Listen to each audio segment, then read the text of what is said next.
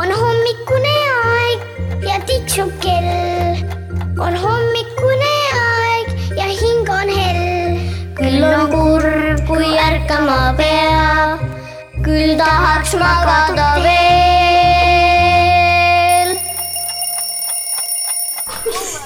Tere hommikust. Ütleme niimoodi hommikust, kuigi meil siin hetkel on ju juba keskpäev käes küll. Aga jah, see on hommikujutt, avalik salvestus jätkab siit ja me jätkame tarkuse lainel. Kirjanik Viktoriin ja minul on siin lauatäis noori inimesi, kelle käest hakkan nüüd meie Eesti töövihiku põhjal küsima ja vaatame, mida meie teame. Kas teie teate Eesti linnade vanu nimesid? Et meie oleme hetkel Tartu linnas. Mis oli Tartu nimi vanasti? Torpat, õige. Ja nüüd ma küsin vastupidi. Ma ütlen linna ja vaatame, kas te teate, mis selle linna nimi tänapäeval on. Perona. See on suhteliselt lihtne, selle mõtleb isegi selle sarnasuse järgi välja. Perona. Valga? Ei ole, ta algab selle sama tähega. Ja ta on üks suuremaid Eesti linnu. Viljandi. No, kas algab Peronaga sama tähega? Põhtähega. Pärnu. Õige. Perona oli vanasti Pärnu. Tähendab, Perona oli vanasti, nüüd on Pärnu. Aga Reval. Revalit olete kuulnud. On üks suur linn. Eesti suurim linn, Eesti pealinn. Rakvere. Reval. Suurim linn. Rakvere ei ole õige vastus. Rakvere oli vanasti näiteks Tarvanpää. Nii, kes pakub, mis on Reval? Tallinn muidugi. Aga Nerevi, ka üks suuremaid linnu Eestis. Nerevi ja jälle samamoodi kuulake algustähti ja siis te mõtlete välja, mis ta olla võiks. Nerevi. Narva, super, õige. Siis ma mõtlen, et küsiks võib-olla mõnda asja Eesti suurimad, sügavamad ja nii edasi. Kas keegi teab, mis on kõige sügavam järv Eestis? Ta ei ole kõige suurem, aga ta on väga sügav. Peipsi järv. Peipsi järv on kõige suurem. Ta on küll jagatav meie naabermaaga, Venemaaga.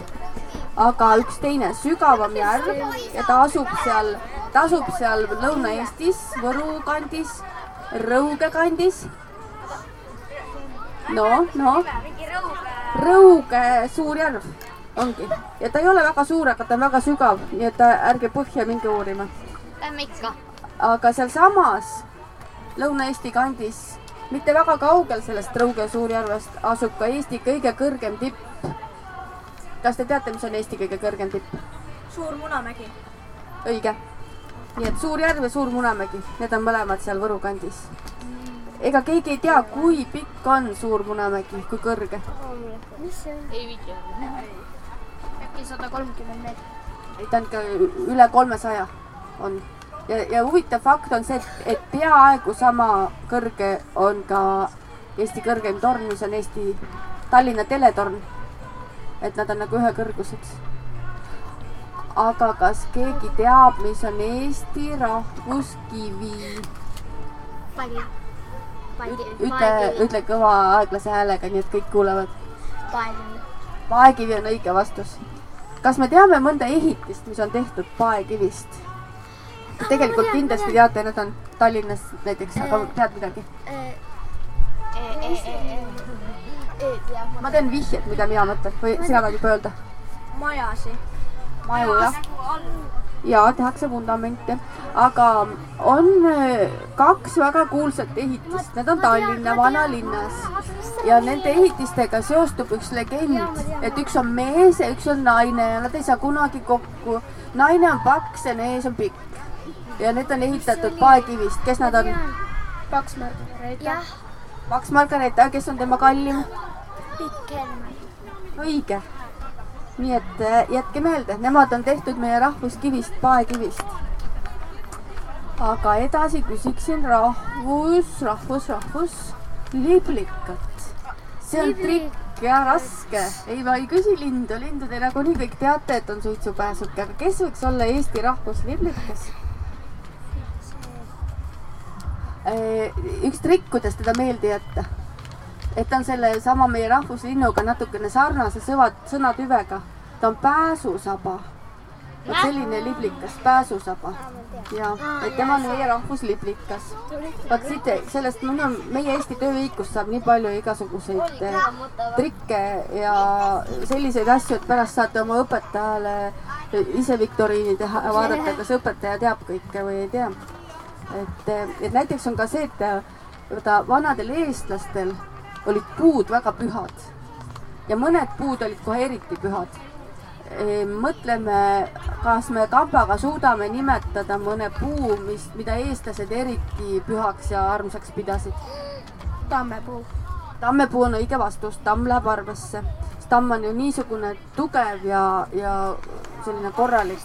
Ja tamm on muideks ka üks Eesti kõige levinumaid perekonnanimesid. Aga mõtleme, mida veel pakkuda. Kask. Kasepuu on ka ja kask on ka Eestis püha puu ja ta on ju nii ilus. Et ma arvan, et Eesti naised väga armastavad kaske. Mänd. Ja mänd on ka püha puu, õige. Mida? Mõtleme, mis on veel. Üks üsnagi kuulus püha puu on veel nimetamata. Neid on rohkemgi. Vaher. Vaher tegelikult ei ole siin nimekirjas. Ta ei ole nii püha. Ma küsisin, kui ma tegin seda meie Eesti tööviikut, siis ma ikka küsisin igasugustelt tarkadelt uurijatelt, et vaher on muidu küll hästi armas puu, aga ta ei ole see kuulus püha puu. Kastan. Kastan ka ei ole, sest kastan tegelikult ei olegi päris Eesti puud, on siia sisse toodud, vanasti ta ei olnud. Lepp. No lepp on ka selline, ta on nagu väga asjalik puu, kasvab kiirelt, aga ta ei olnud nii püha. Aga mõtleme, mis on nagu kuulus pühapuud, on ka ilus. Talle tulevad sellised hästi ilusad marjad külge. Aga tahad pakkuda? Pihlakas. Õige, pihlakas. Pihlakas on selline, mida ikka väga pühaks peeti. Pihlakad võeti ainult väga erakorralistel juhtudel maha, et ta lasti alati loomulikku surma surra ja nii kaua kasvada, kui sai. Ja siis seal, ütleme, see Lääne-Eesti poole on rohkem veel ühte puud, mis ei olegi puud, on nagu rohkem põõsa moodi ja ta on selline visa ja vintske. Ja ta lõhnab väga hästi, kui sellest puust on midagi tehtud, siis see lõhnab väga-väga pikalt. Kas teab keegi, mis võiks olla see püha? Püha põõsas, ütleme niimoodi. Kui te sõidate siit Tartu kandist ja hakkate minema sinna Läänemaale ja saartele, siis on niimoodi, et metsad lähevad ju madalamaks, ega meil on Eestis ka palju erinevat loodust. Ja sealkandis ongi madalamad. Ei tea keegi, ei mõtle välja. Kadakas. Kadakas, vaat kadakas on ka püha. Ja Pärn on püha. Vaat Pärnasid meie ümber ka siin praegu näeme. Pärnadest, ma arvan, et Pärn oli sellepärast püha, et Pärnadest saab midagi väga olulist. Teed. Pärna õieteed. Ja kuidas muidu oleks vanad eestlased talvel ellu jäänud, kui nad ei oleks saanud Pärna õieteed. Kas keegi veel teab mõnda sellist teed, mis aitas ellu jääda siis, kui tuli köha, nohu või mingid muud haigused? Kummelitee. Õige. Aga kas teate nõges? Nõgesest saab teed teha näiteks? Jaa. No aga vaatame edasi, siis ühesõnaga siin meie Eesti tööviikus on igasugused, meil on ju ka need pühad loomad ja pühad linnud. Sellised, kas oskab keegi pakkuda, kes võiks olla eestlastel pühad loomad ja linnud? No mõtleme. Üks meie püha loom valiti hiljuti rahvusloomaks. Ja see võib teile tunduda üllatavana, et miks just tema, aga no mis sa pakud? Metsis. Metsis ei ole siin nimekirjas. Kas te teate, kes valiti Eesti rahvusloomaks? Hiljuti valiti. See on üks selline loom, mida kõik Eesti rahvas austas ja kartis ja julgenud isegi suusõna võtta nii palju, aga ma nüüd ühe korra luban teile öelda. Ilves. Ei ole Ilves päris õige vastus. Ta ei ole. Ilves on Tallinna loomaaia loom, vapiloom. Nii, kes tahab pakkuda? Hunt. On jah, mis sa ütled nii kõva häälega? Tuleb veel meie lambakarja. Aga õige vastus, jah. Ja vaat teda ei tohtinud liiga palju öelda. Öeldi olemas hundisõnad, et tule, mine ära, tule minu karja. Niimoodi tuli öelda. aga kas keegi teab, kuidas saab veel öelda seda looma, kes oli eestlase püha loom ja keda ei tohtinud suhu võtta liiga palju? Susi, mine ära, Susi, mine ära. Ja kusjuures tegelikult susi on murdesõna, ta on seal seto ja võro keeles ja ega sealkandis ei tohi seda ka öelda. Aga võib-olla siin, kus meil on nagu hunt, nagu see põhisõna, siin me võib-olla saame niimoodi ka öelda. Aga mis on veel? Teate mõnda? Mõnda lambaisand, väga hästi pandud. Kas keegi veel teab? On siin mõni? Hallivatimees. Õige, hallivatimees. Siis on võsavillem. Nii, mis veel? Üks silm. Kriimsilm. Õige, kriimsilm. Aga kas me mõnda mitte rahvus, vaid püha looma või lindu oskame veel pakkuda? Et kes võiks meil olla püha? Ja nad võivad ka olla selles mõttes pühad, et nad olid juba siis, kui Eesti rahval olid tegelikult ka juba võetud loomad, et nad ei ole kõik metsaloomad. Et hunt oli metsaloom. Aga keda võis eestlane pühaks pidada sellepärast, et ta aitas elu elada? Veelind. Veelind ei ole mul siin nimekirjas. No mõtle, kes aitas vanal talumehel Eesti rahva esindajal hommikul ärgata näiteks? Kukk. Õige, kukk oli püha lind, vähemasti folklooristide andmetel. Ja kes aitas tööd teha, siis kui oli kukk tala edanud üles ärgata? Hobune. Hobune, jaa. Nii et niimoodi see Viktoriin läheb. Aga nüüd ma proovin veel ühte setokeelset sõna. Te vist arvate selle ära. Hoppen. Hobune. Õige. Aga krone? Kana. Ei, krone on vana hobune. Eesti keeles öeldakse kronu. Aga sellised tarkused ära. Nii ma vaatan, kes on veel. Ma loen teile ette. Et see on selline Viktoriin, kus nagunii mõistus ju saab võidu, mitte me ei loe punkte. Rästik on püha loom, seda te ei oleks vist ära arvanud.